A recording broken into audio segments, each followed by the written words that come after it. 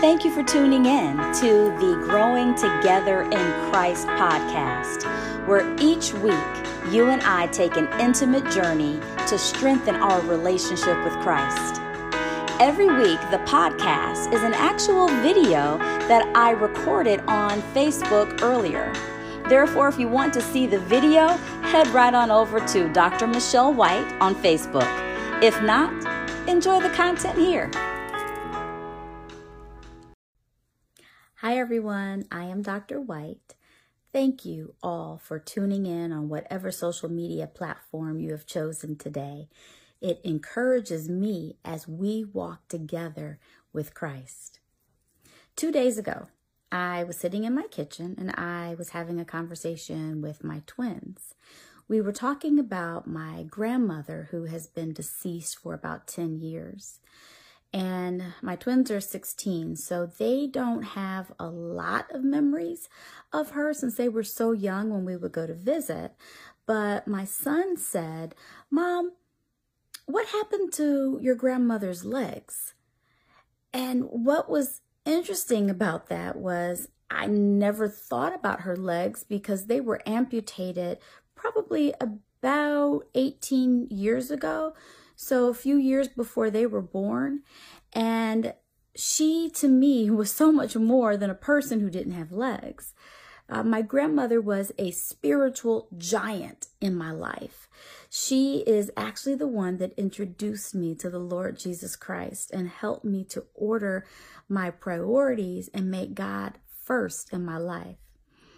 I adored her and just loved her for introducing me to this beautiful life of Christianity. And she walked that out literally in front of me every single day in her interactions with people, in her conversations over the telephone with people.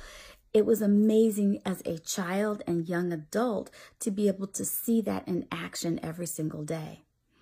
So what was interesting about my son's comment is I then began to ask questions. I said, "What else do you remember about her?" And he said, "Nothing much. I just remember that she didn't have any legs. And I remember walking by her bedroom and she was always in her bedroom." Well, the reason my grandmother didn't have legs was because they were amputated due to her diabetes. So from his vantage point, that's all that he saw. He saw this exterior where there was so much more going on the interior. So I started to think, shame on me that I did not take the time to share about this spiritual giant that lived and breathed life into my walk with Christ. And so I had to stop and just think about ways that I can share about who she was and what she meant to me and how the legacy of what she left, just not a physical legacy, but she was a grandmother that prayed not just for me, but she prayed for my children because she was able to meet them. So she was praying for them. She was praying for each one of my 5 children as they were in the womb, as they were being born. And they didn't know what that legacy was. It made me think about Hebrews 11. Many people call that the Hall of Faith. Now, there are a lot of people that do not like that term, and I think I'm one of them, that I don't like the term Hall of Faith because it sometimes in our minds equates to sports, like a Hall of Fame for basketball or a Hall of Fame for bowling or a Hall of Fame for whatever it is. And that is elevating the best of the best and putting them on display. Well, Hebrews 11 is different. God is pointing out something about those individuals. Every individual that's listed in Hebrews 11 had a strong faith. If you read Hebrews 11, every person was different in their own way. God did not use perfect people to promote what it was that he needed to have promoted on earth. He used imperfect beings, imperfect people, imperfect vessels in order to spread the word of the message of Christ. And he does that even still today. So our spiritual giants, like my grandmother, even though I, as a child, thought she was pretty close to perfect, she wasn't. She was imperfect as well, but God used her imperfections to grow her. Just like I can't tell you how much growth I've had due to my imperfections.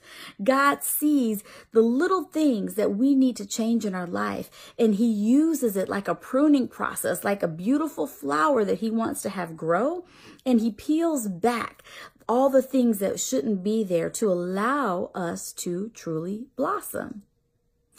So my message today is one of two things. First thing is, do you have a spiritual giant that has walked with you, poured into you, that may be alive still, that you can turn around today and say thank you? Can you share their story? Can you share their story like God shares in Hebrews 11 about the faith of those who walked and trusted in him? And if they're deceased, can you tell their story to someone else? Because you telling the story of those people that poured into your life may make a difference for someone else. It may be exactly what they need to hear exactly in that moment. And then two, I want to encourage you also that you can be a spiritual giant in the life of someone else. Now, when you turn in next week, we're going to talk about something called a Paul, Barnabas, and Timothy relationship. So that's my teaser for next week. So don't forget to come back. But are you pouring into the life of someone so that your legacy can continue throughout their life, their children's life, their grandchildren's life? I want my children to know about my beautiful grandmother that poured into me, my beautiful grandmother that allowed me to see Christ. Now, I want to be clear. Even though we are talking about spiritual giants, I want to make sure that we are not replacing Christ with them. Let me get that said again. In no way am I saying that we are to elevate these people to where Christ is. Because just like the Tower of Babel, we have these giants that I'm saying we're building and building and building and building. God is not pleased with that. He's not pleased with us trying to elevate ourselves to where he is. But he does allow beautiful relationships to occur here on this earth in order for these relationships to ultimately point us back to the Father. And when people see the Father, they see the Son. And so you need to make sure that as you are pouring into people and you are walking these walks with them, that everything that you do, your speech, your walk, what you're reading, everything you do is pointing them right back to Christ. If we want to have an impact on the future generation and the generations that I can't tell you how many generations because we don't know. But if you want to have an impact on however many generations there are to come, start thinking about how you can share about those who have impacted you and then how you can begin to impact the lives of others. Until next time. I'm so glad that you chose to listen to today's podcast on growing together in Christ. My prayer for you is that something resonated in the podcast/video that you will be able to implement in your life today. If you want to see the actual video, you can view it on Facebook, Instagram, and YouTube. Just search for Dr. Michelle White, Michelle with one L. Until next time.